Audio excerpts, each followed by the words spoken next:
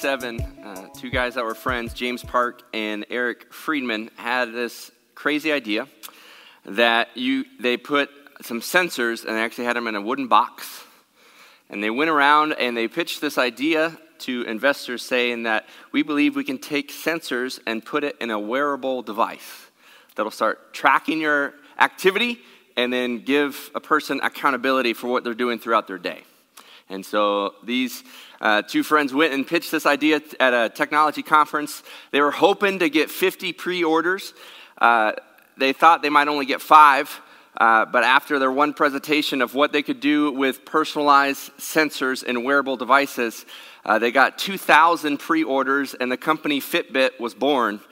And just in 2017, 15 million Fitbit devices were sold around the world, and the company is now worth billions. Well, the idea behind a Fitbit device is that the sensors track your activity, and then they offer accountability.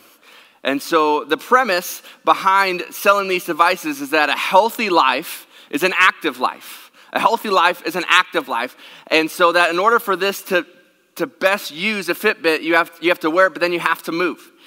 And so this idea of knowing how many steps you're taking or what is your heart rate and going through even tracking sleep patterns and some of the newer devices there. And so the concept, though, is that if you can know where you stand, you can actually grow in your health and become a healthier person by allowing a Fitbit to offer you, again, accountability and then measure your activity. And so it allows to do that. Well, the premise for today's message as we're walking through the book of James is that really just like a healthy life is an active life, I believe that a healthy spiritual life is really an active spiritual life. The whole summary of the book of James is this idea that faith works.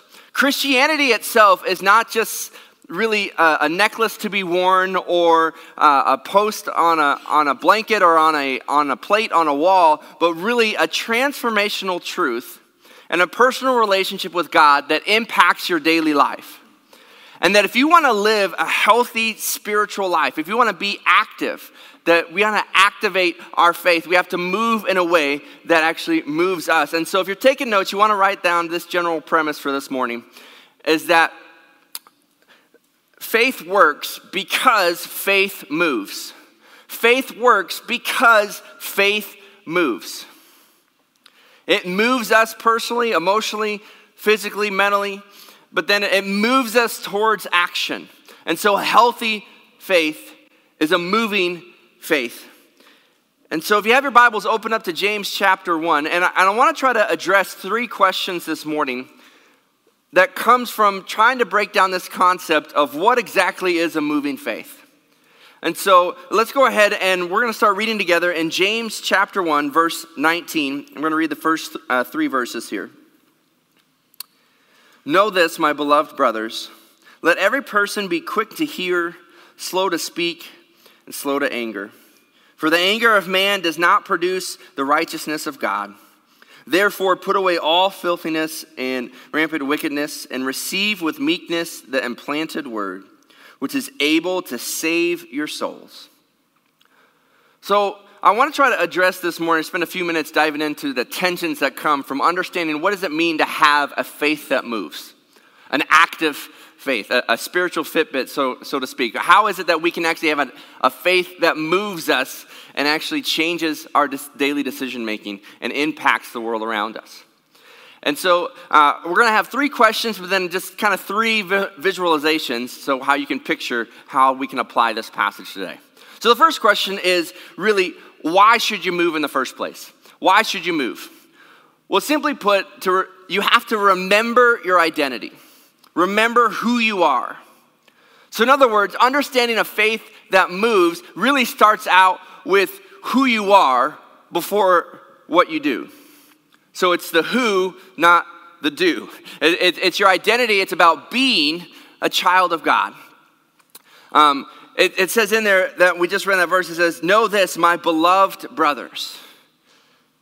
Do you view yourself as being beloved by God? The verse that we actually read last week, verse 18, talks about how we are actually the first fruits of creation. In other words, we are the best part of creation. We are the ones, we are sons and daughters of the living God. And it says the Father of lights, or the Father gives good gifts and is unchanging. And so we have a God who loves us and wants to give us gifts, who wants to love on us the world, to bring us back to him. And so do we view ourselves as a child of God? See, this concept of remembering your identity is so crucial. And if you've ever lost your form of ID, you know how crucial that is. I know recently I went to the bank and I tried to make a transaction, and they said, okay, I just need to see your ID.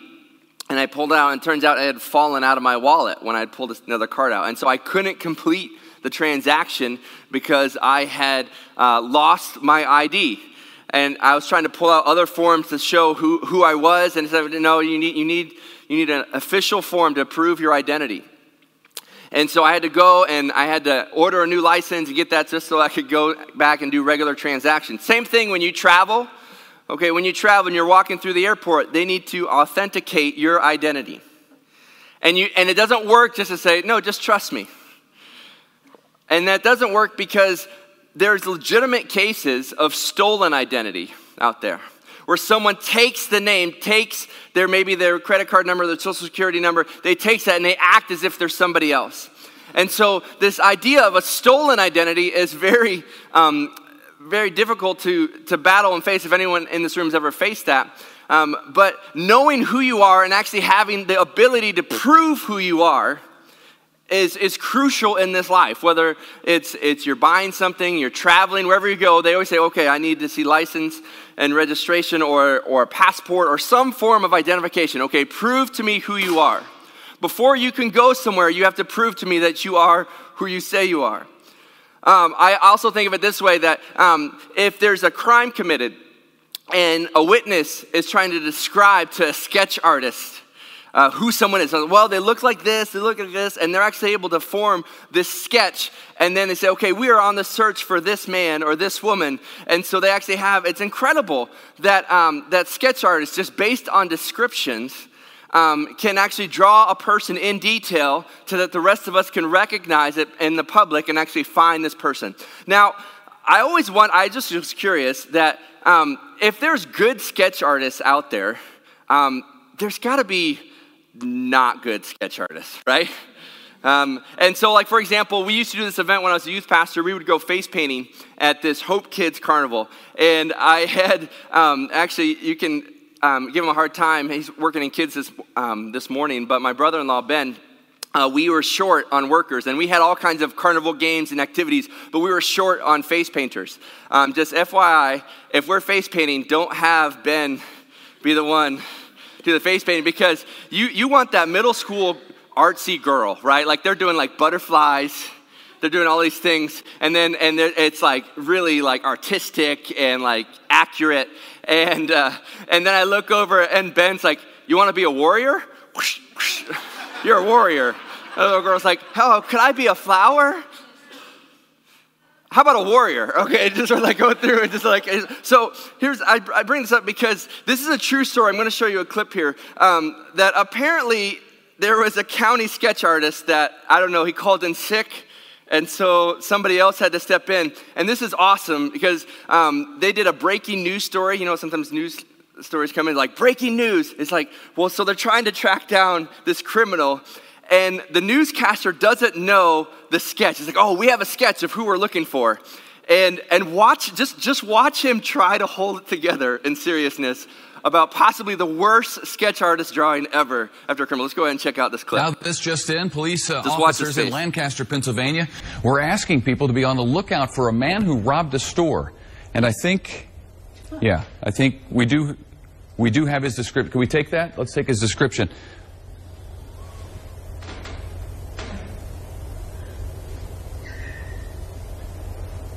Okay, this is the guy they wanted people in Pennsylvania to be out on the lookout for. He's got a nose and some hair that goes like that, and he was wearing a hat at the time of this particular crime. He's got kind of a chin that comes down to almost a point. Stands about 5 feet 4 inches tall. There it is. Get a good look for yourself. Oh, and now I'm getting word that police actually caught this guy. Thanks to the sketch, no doubt. So, here's a picture of the real guy next to the sketch that led to his arrest. Where's the pointy chin? It's uncanny, Lisa. The guy on the left is now charged with 2 counts of theft, is being held in the Lancaster jail. And I say give that sketch artist a raise. This wouldn't be so funny, except it's a real sketch. That was actually the sketch that police sent out to the good folks in Lancaster. I mean, clearly, exact resemblance, right? So here's my fear, though, when it comes to remembering our identity, is that, one, I think we struggle identifying ourselves, of recognizing who we are as beloved children of God, so sons and daughters of God. But then, two, our actions are supposed to reflect who Jesus is. In other words, when you go out and you love your neighbor, the way that you talk to someone, the way that you serve somebody is a representation, it's a sketch artist to somebody else of what Jesus looks like. And what I'm fearful of is that spiritually speaking, sometimes we look like that sketch and we're like, no, that's Jesus. We got eyes and nose and thing. And like, I just wonder, what is the representation that we're offering our community and our culture of what a relationship or what an active faith looks like? And so if you're trying to understand or recognize your identity in Jesus, I want to give you 5 things right from the passage that can help you identify yourself with Jesus and actually have a better sketch artist drawing of who Jesus really is. And so the list is up on the screen here. The first thing is that it says in the passage to be quick to listen. To be quick to listen. And we want to be quick to listen because our identity is secure. In other words, imagine walking into a room with nothing to prove.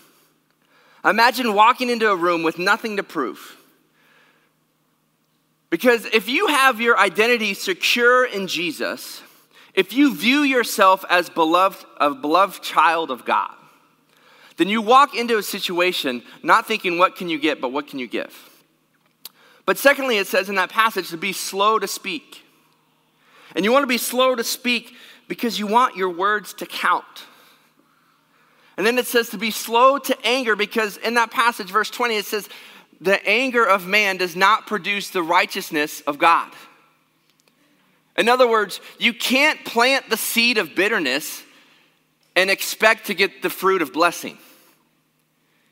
You can't spew anger and then desire love. Isn't it interesting that we live in a culture that when it comes to us and our shortcomings, we typically defend it by saying or describing the circumstance.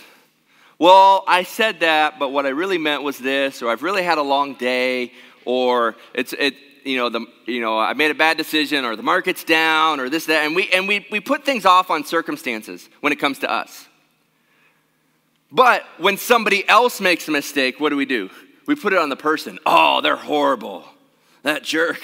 Can't believe they would say that, do that, and we project it on someone else. And so if you look at this list, this idea of just taking those first 3 things, this seems like the exact opposite of our culture right now.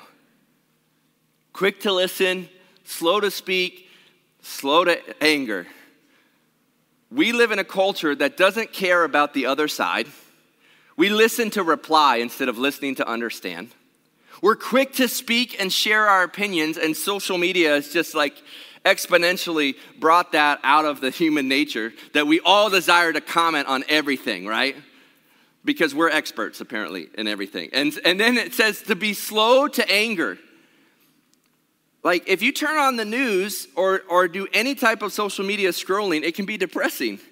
Because everyone's mad at somebody else for doing something, and they're evil, we're all evil, and nothing's going to work. And you're like, man, our world's going to end tomorrow, right? But James actually says, no, you as beloved child of God, who has nothing to prove, who your words can count, who understanding that planting the seed of anger will never result in the righteousness of God. But then says, actually remove the filth, remove the wickedness from your life. And then he focuses in there on plant the gospel. In other words, place the seed of the gospel, the word of truth into your life, into your soul, because that's the only thing, the word of God and the truth that comes from Scripture is the only thing that can produce salvation for your soul.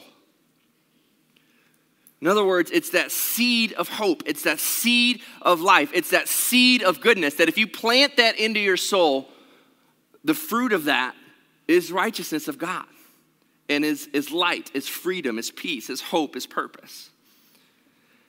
And so based on those things, okay, does our sketch of our life, does it represent these 5 things? Or does our sketch look more like the cartoon drawing in the clip we just watched? It's like, yeah, technically we have features of Jesus, but we're not really accurately depicting who he wants us to be. So why should we have a faith that moves? Well, first of all, remember your ID. Remember your identity. The second question is, well, then how do we move? How do we move? Well, let's go ahead and keep reading verses 22 to 25.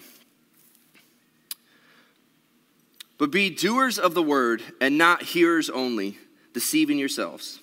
For if anyone is a hearer of the word and not a doer, he is like a man who looks intently at his natural face in a mirror. For he looks at himself and goes away and forgets what he looks like. Again, tied to identity.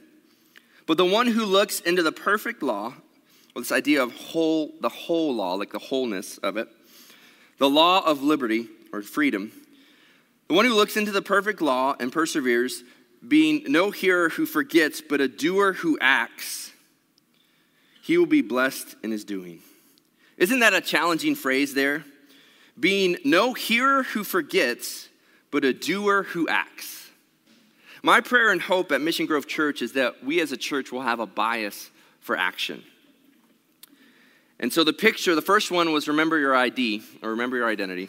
The second one, in terms of how do we move, I want you to simply turn to your neighbor and say this phrase, ride the bike. Ride the bike. Go ahead and turn to your neighbor and say, ride the bike. Okay, you didn't say that with passion, so I know I caught you off guard, so I'm going to give you one more chance. Turn to your second lesser option, apparently. I don't know why you chose one neighbor or the other, but go ahead and turn to the other person and say, ride the bike. Okay, and here's what I mean by that. It's cheesy, but hopefully it's going to stick with you, because here's where it starts out. Is that remembering your identity is about being. It's about balance in your life that comes from knowing that your identity is secure in Jesus. And I think about actually, so our oldest, when we taught him to ride a bike, we did the standard way of training wheels. And it took a little while, and he finally learned. But kind of the newer trend these days is actually to, instead of training wheels, you actually give a young toddler what's called a balance bike. So there's no pedals on the bike, but they actually get used to balancing on the bike, and they just kind of scoot and push themselves along. Well, we did that with our second child, and he actually picked up riding a bike a lot faster. And the idea is that get the child used to balancing before you add the pedals. And I kind of think spiritually that's true here as well. And so the idea of balance comes from your being. But then when it comes to actually going somewhere, if you really want a faith that moves, you add in the pedals of knowing and doing. Knowing and doing. And this idea kind of comes from several pastors. One of them is Pastor Mark Driscoll, but brings this out, is that the idea is that we have Christians that read the Bible and you implant the word into your soul, and that's like the knowing side. Okay, that's the knowing side. But have you ever tried to pedal a bike with one pedal? It's really kind of difficult. You can do it for a little bit of time, but the rhythm's off, and it's just kind of like awkward, and it's difficult to maintain. But when you add the other side, which in our case is the doing side, now you have a faith that moves. You have a faith that goes somewhere. And so you have people on one side who are in like 15,000 Bible studies, and they're like, yeah, we're learning, but yet they're not actually loving their neighbor or living a generous life or speaking with humility and truth and kindness. But then you have the other people who think, well, I don't need to read, I don't need to do anything, and they're all about doing. And it's great, and it's awesome that they're doing and they're loving and they're serving. The problem is if you only focus on the doing side, you're not actually getting filled up yourself. And after a while, you have no basis or foundation from which you're doing stuff in the first place. And so it's both. You need both pedals on the bike to go somewhere. You need to be able to know the Word of God, but then you need to actually do what it says. Warren Wiersbe says this. He says, when the child of God looks into the Word of God, he sees the Son of God and is transformed by the Spirit of God to share in the glory of God. Paul writes in the book of Romans, he says, do not be conformed any longer to the pattern of this world, but be transformed by the renewal of your mind. We forget things all the time. All the time.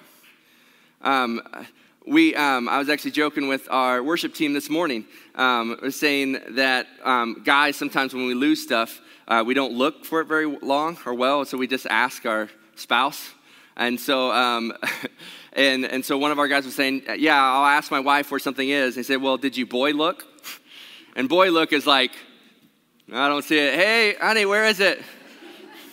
You know what I'm talking about? All right, I do that all the time. Like, I'll say, hey, Sam, where are the keys? And she's like, did you even look? They're in the drawer. Oh, okay. And then we go, well, I'm just thinking, okay, hey, she knows where they are, so I could spend a few minutes, or I could just go right to the source and ask her. But we do that sometimes. It's the boy look or something, like we're not really searching for it, and we just want somebody else to find it for us. But and so the idea is, and scripturally, you have to actually understand, you have to search and seek after who God is. And so this idea of knowing the Word of God, having a source that fills you up, having a source that comes alongside you, because you're exposed to thousands of media messages a day. There is more information in the New York Times or in the Washington Post or in the average newspaper than people had access to in entire lifetimes 2,000 years ago. We are bombarded with information. And so when our culture is bombarded with information, you have to go to Scripture, because without Scripture, you won't find meaning. And more than information, what our culture needs right now is meaning. And so you can dive into the Word, and then you can actually then apply that and go and act that and live that out. And so the balance comes from your being, and then you have the knowing on one side, and then you have the doing on the other side. And if your balance comes from your identity in Christ, and you regularly are filling yourself up with the message of Jesus, and you start living out that truth, now you have a faith that moves and a faith that acts. Action is what separates knowledge from wisdom. Knowledge is saying, okay, I acknowledge what happened there. But wisdom is actually having knowledge plus action. Compassion turns passion, or action turns passion into compassion. Like, it's one thing to be like, oh. It's another thing to actually go do something about it. To have compassion is to live with passion in the actions, and to the idea of moving from anger to empathy. Right? From apathy to action. And so you have this picture of moving forward. So why do we want a faith that moves? Well, it's because it's our identity. We are sons and daughters of a living God. And then how do we move? Well, it's this balance and this continual tension of knowing, doing. And we're not perfect.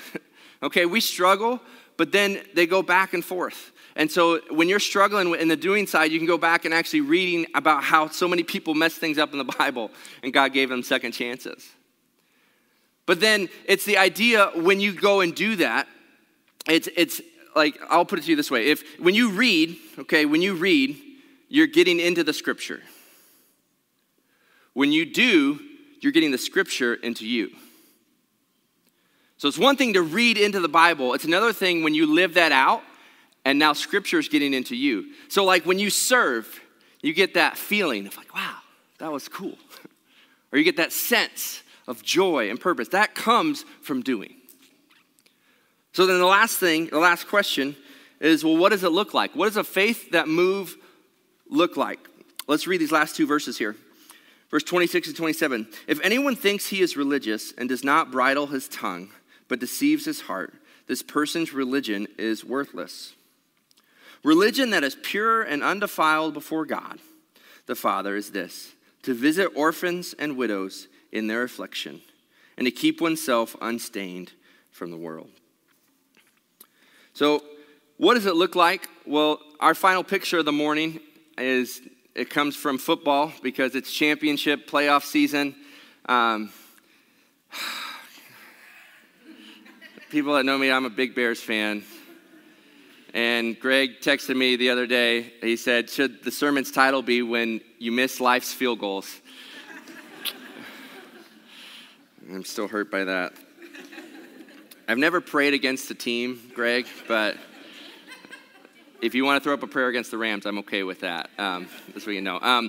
So, no, it's playoff time. It's college football playoff time. It's NFL playoff time. Well, what's awesome about sports when it comes to playoff times is like now it's crunch time. You've been working all year to win as a team. Well, as you go in, as the coach calls in the play, they huddle together. They call the play, the things they've been working through all year. You run this route, you run this route, you go here, you block this person, you get this person. Now imagine if they gather together and it's in the playoffs, it's the championship moment, it's under 2 minutes to go, and they call the play, and in the huddle, the players go, yeah, good one. And just stood there. Yeah, that was awesome. Good play, coach. Like, you're like, no. The reason you call the play is that you can go do it. And while we want to ride the bike, the reality is the reason we want to ride the bike is that we want to go out and actually live the Christian faith. In other words, God gives us the play. He calls us, here's a faith that moves you. Here's a faith that brings light into the world that you see and the world around you. And so I've given you this play. Here's the truth. Here's the freedom. Here, now go do that. And so he gives us the play. He calls it in and he says, here's what it looks like. And so the idea of running the play, the idea of executing what a Christian faith looks like gives us three things in these two verses here. He calls us here to speak with humility. He calls us to serve the oppressed. And then he calls us to stand for truth.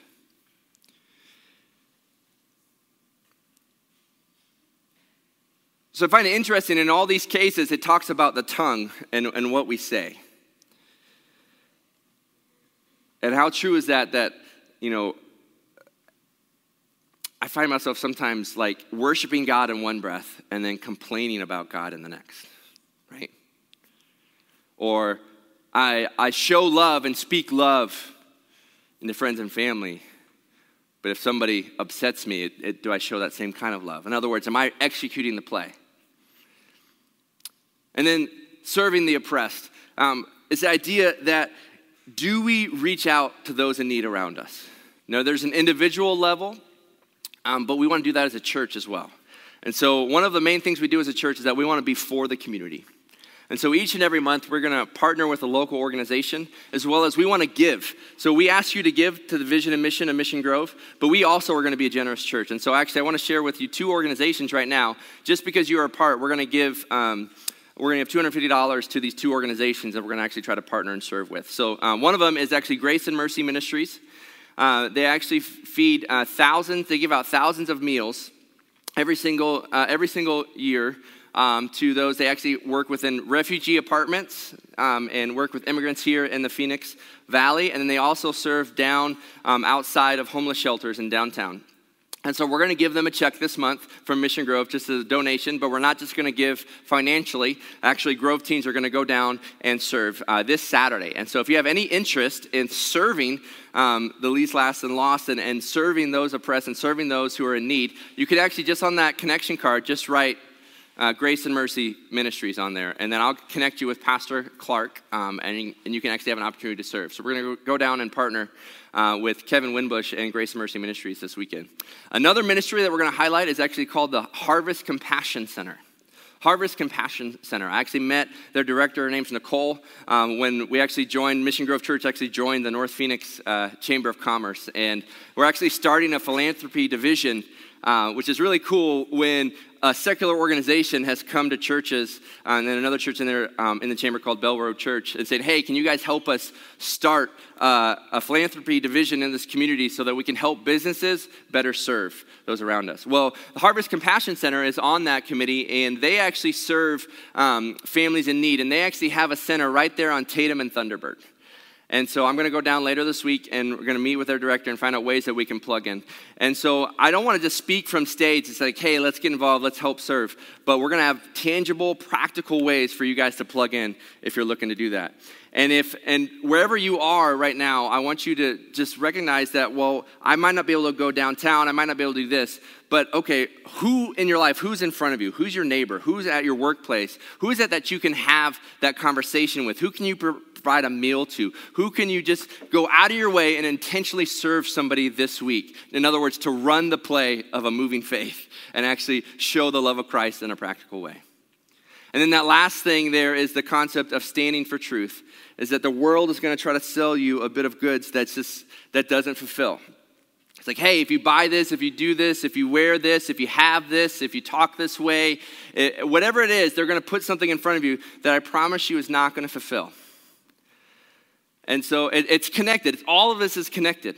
And so the concept of why should we have a faith that moves? Well, it's remembering our identity and that we are beloved children of God and that we have security in who God is.